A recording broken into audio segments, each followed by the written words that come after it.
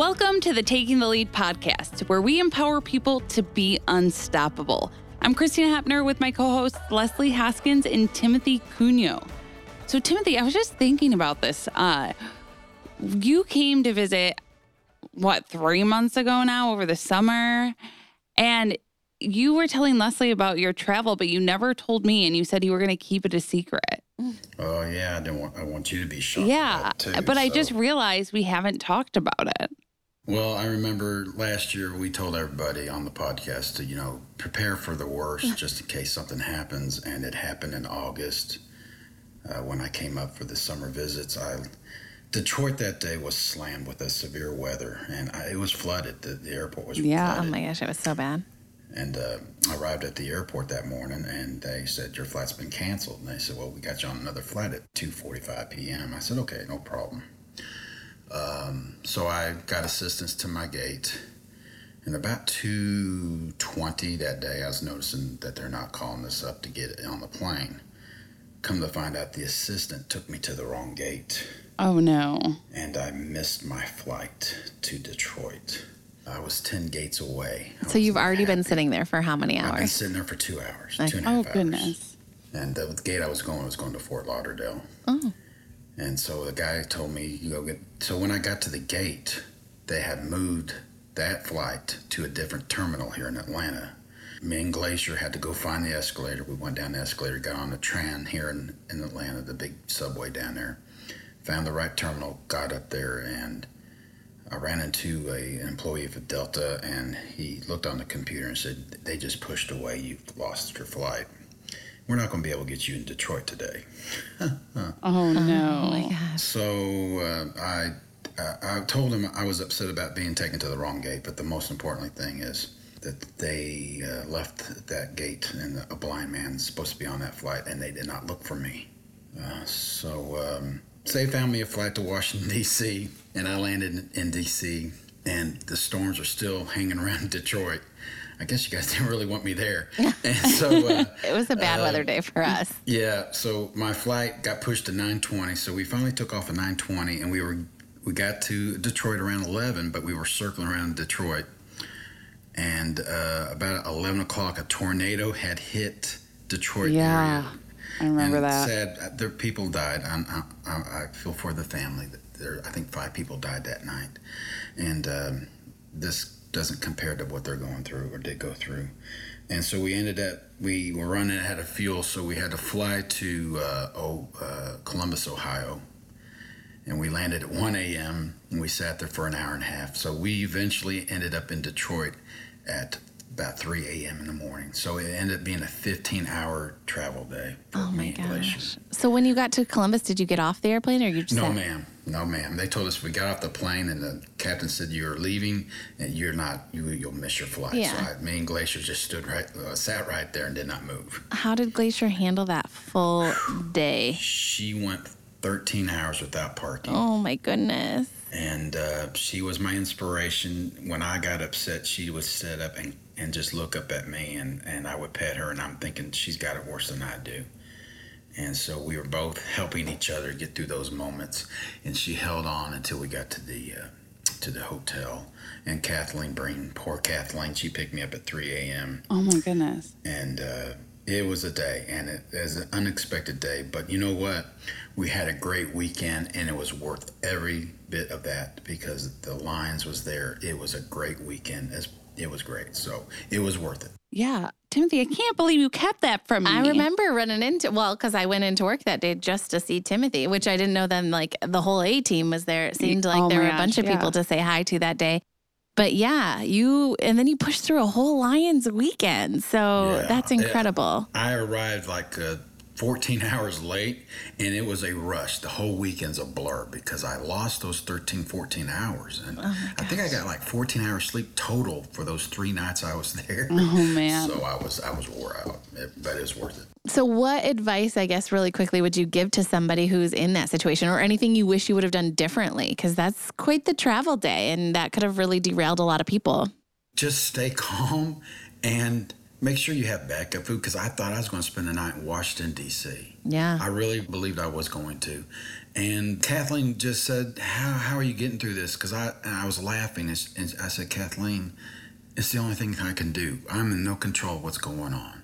Just go with the flow and just be happy that if your dog gets through it, and if they don't, it's a long day and they're a dog. And most likely they're going to make it through. She surprised me. She's my superhero.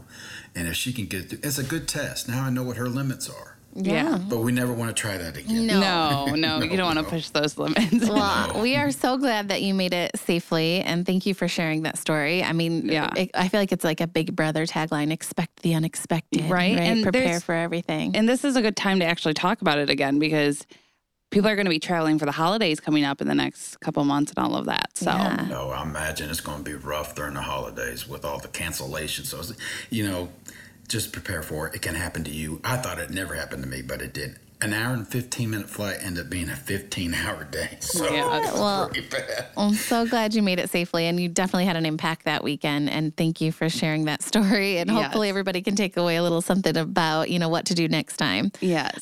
Or to prepare for such a situation. So thank you for sharing, Timothy. No problem. I'm glad I can share it. All right. Well, we've got to get started already because we don't want to run out of time. But our guest today, we are super excited, is a Leader Dog client who is so active in the community and educating the public on guide dogs. Yes, Liz Fryseth lives in Wisconsin with her husband, 3 children, and 3 dogs. While her vision failed due to retinopathy of prematurity, she continued to persevere. She is a local advocate, youth mentor, and pursuing a career within the death care industry. In her free time, she likes getting outdoors, camping, gardening, knitting, and enjoying life as much as possible with friends and family. Liz, it's awesome that you're here on the podcast today, and there's a lot of questions we have for you. So let's ask the first one. How did you get involved with Leader Dog? Sure. Well, thank you for allowing me to be on today.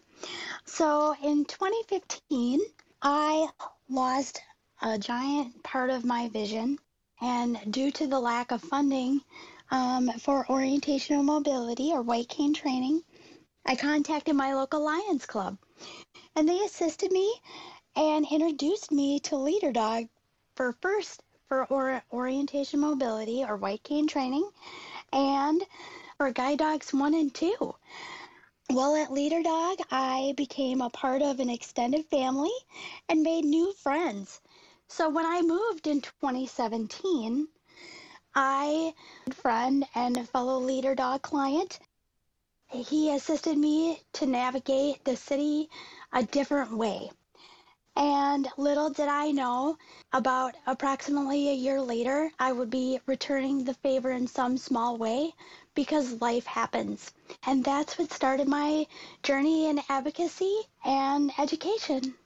I love hearing stories like that where, one thing leads to another and you never know exactly where you're going to end up. So you came to Leader Dog, met some people. It sounds like that had a huge impact. I also really appreciate you saying about the family. I think that's such an important takeaway. I was just speaking with a volunteer the other day, and they were talking about, once you're in Leader Dog, you're really part of this family, and we mean that, and it goes across the board to everybody, clients, team members, volunteers, donors, and it's a wonderful family to be a part. But tell us a little bit more kind of about your advocacy and kind of community education. What are some things that you've done? Sure. So I go into classrooms, I teach them about blindness, guide dogs, the do's and don'ts, and then I also piloted a program with a special needs classroom about doing a meditation mentor program. And then on top of that, I also do a book buddy program within the school where I sit down and have children read to me. I also have started a Braille district with another school.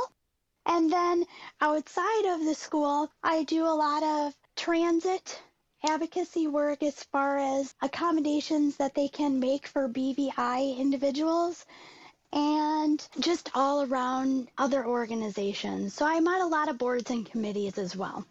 That is amazing, Liz. Just for anyone who doesn't know, what is BVI? Blind and visually impaired. Yeah, sometimes with the acronyms, we like to just explain what those are a little bit. Because we have a lot here at Leader Dog, and I'm always asking Leslie, so what does that mean? But so that is amazing. All of the work you do, a lot of community outreach, which is awesome. So tell us a little bit more. I know you've done some stuff. So you said the transit. What are some things, people should know in the blind, visually impaired community who might be traveling on these transit with some of the work you've done? Sure, not to be afraid to ask questions. A lot of times people don't know how to approach someone, and you just have to be out there, be the spark, be the positive light that says, hey, I need help, and list XYZ, ABC. But with the transit advocacy that I've been doing is transit equity, so making sure there's usable and affordable transit, as well as accessible formats. So either maps or time points or things like that. I think that's such a good point. And it really came into play, Timothy, when he was just sharing his story about his transit issues. Yeah. Could have used you that day. I guarantee you that. But right, like Timothy, you're able to advocate for yourself and ask questions and figure out what the next step is. And that's not easy to do. Honestly, when we're working, with clients for O&M, sometimes asking questions or asking for assistance is the hardest task for people. And it can be really challenging. So I think getting out there and advocating and letting people know what questions are good questions to ask and what information you specifically need is absolutely wonderful. Because on the flip side, Liz, what you're also doing is educating those people who are working in the community. So you're not obviously only helping people who are blind or visually impaired, but you're helping others learn how to best assist and what they can do. Yes. So with that, I also have partnered with the police and emergency responders and firefighters, having open, clear communication about your plans. Whether it's an accident, an illness, or an emergency, those types of people should have an idea or suggested plan for someone that they may come in contact with, whether it's me or someone within our community. Yeah, I've noticed in my area, I can call my police station, not the 911 number, but, you call the police station and you can put on your file at your home that there's a blind individual in that house. So if there's ever a call to that house, they know that I'm in this house and I'm visually impaired. So if there's a fire or emergency or whatever, they know when they come to my home that, hey, there's supposed to be somebody here who's disabled and blind. So they already have that information. So I encourage everybody to kind of see if they offer that in your area, and that way they'll be prepared when they get to your home. Yeah, that's a great point, Timothy. And Liz, so, you're working with these emergency responders. What type of information do you share with them or teach them on, especially you have a guide dog, correct? Especially with having a guide dog in your home. Yes. So I am no professional. I just use my own personal experience. Yeah. So I can take it a few different levels. With the police, I want them to know I'm a VIP or very important person within my community, giving them like a baseball card they have already in place in our community, and they write down all the pertinent information, and every officer is issued one.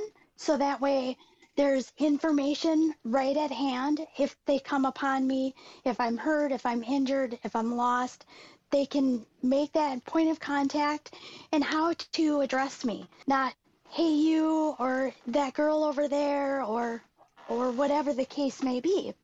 So as far as the baseball card goes, it gives all of the information, phone numbers, contacts, and my information.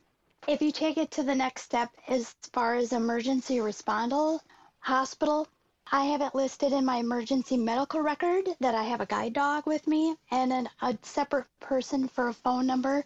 So that way my dog is taken care of and I don't need to worry about that, as well as my husband's information. And as far as the fire department, how I'd want my dog to be handled. Obviously, if there's an emergency that requires them to take off the harness, I'm okay with that. They even made a suggestion, having a separate tag with your dog's vet information on it. Wow. You're giving me a lot of things I need to consider for my dog. Thank you for sharing all that. Yeah. those are some really good points. I hadn't really thought about that. I love the idea of, like Timothy, I hadn't known or thought about contacting your local police department or whatever and letting them know that somebody who is blind or visually impaired lives there so that they already are alerted, if they have to go to your home for whatever reason, they have an idea.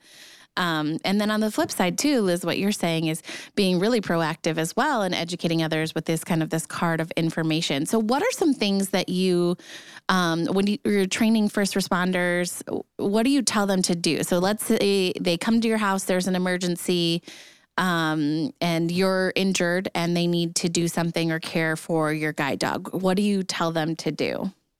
Well, that's a very open-ended question. I mean, it depends on the situation. If I was hit by a car, obviously, I want you to talk to me first and then address if the dog is physically injured, do what is necessary.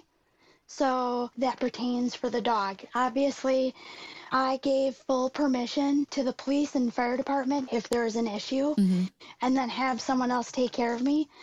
But come together as a whole and keep everyone involved.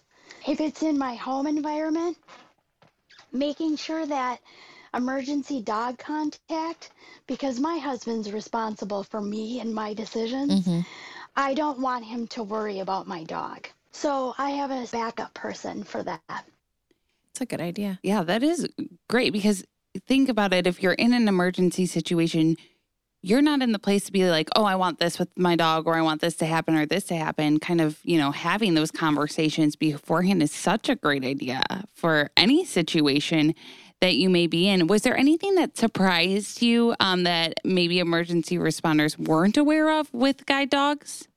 Yeah. They think that they're more, is a much of a professional. They still are a dog at the end of the day. And I think on some level they miss that. And showing them, yes, they love you and like you. And they just thought maybe they're kind of like a robot. Yeah. Which they're not. That's what kind of surprised them. As far as education-wise, they don't have any information to go off of. This is new territory for them as well. So they're like sponges. They're asking great questions. They're making ideas and recommendations. And they go, how do you take off the harness? They had no idea. So how would you recommend somebody getting involved, kind of, providing this education in their community?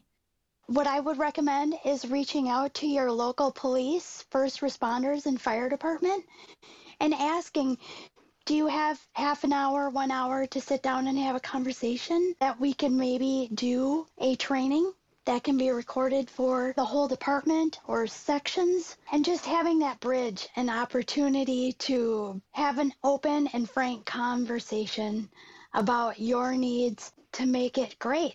Well, Liz, it sounds like you're a very busy person. So what are some of your future goals you got right now going on? What do you plan on doing? Well, I'm hopefully going to be entering the workforce again. It's been a while. So I'm pursuing my career in the death care industry. It's nothing new to me.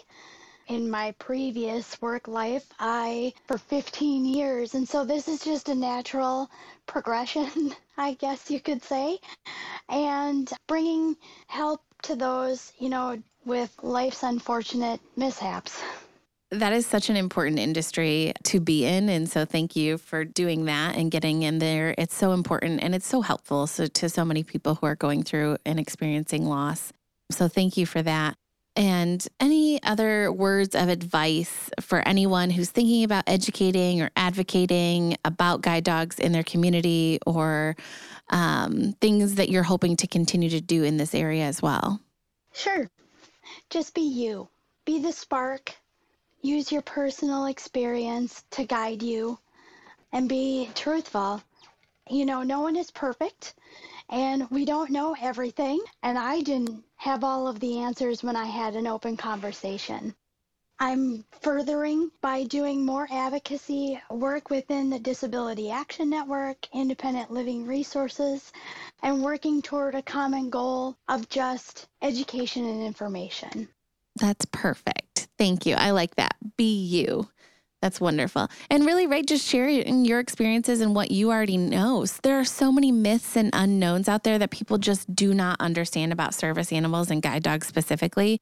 So any opportunity to get out there and share your experience, what you're doing, and what they could do in certain situations is incredibly helpful. So thank you for all the advocacy and work that you're doing. And thank you for coming on the podcast today and sharing your experiences. We certainly appreciate it. Thank you so much for having me. Of course. And thank you to our listeners for listening to the Taking the Lead podcast. I'm Leslie Hoskins with hosts Christina Hepner and Timothy Cunio. We hope you enjoyed hearing about Liz and the work she's doing to educate the community. Please join us next time as we continue to dive into the world of blindness. Yes, and if you'd like to learn more about applying to our free services at Leader Dog or being a volunteer, you can head to leaderdog.org or call us at 888-777-5332. And don't forget, you can reach us at takingthelead@leaderdog.org with any questions or ideas. If you like today's podcast, make sure to hit subscribe and check us out wherever podcasts stream.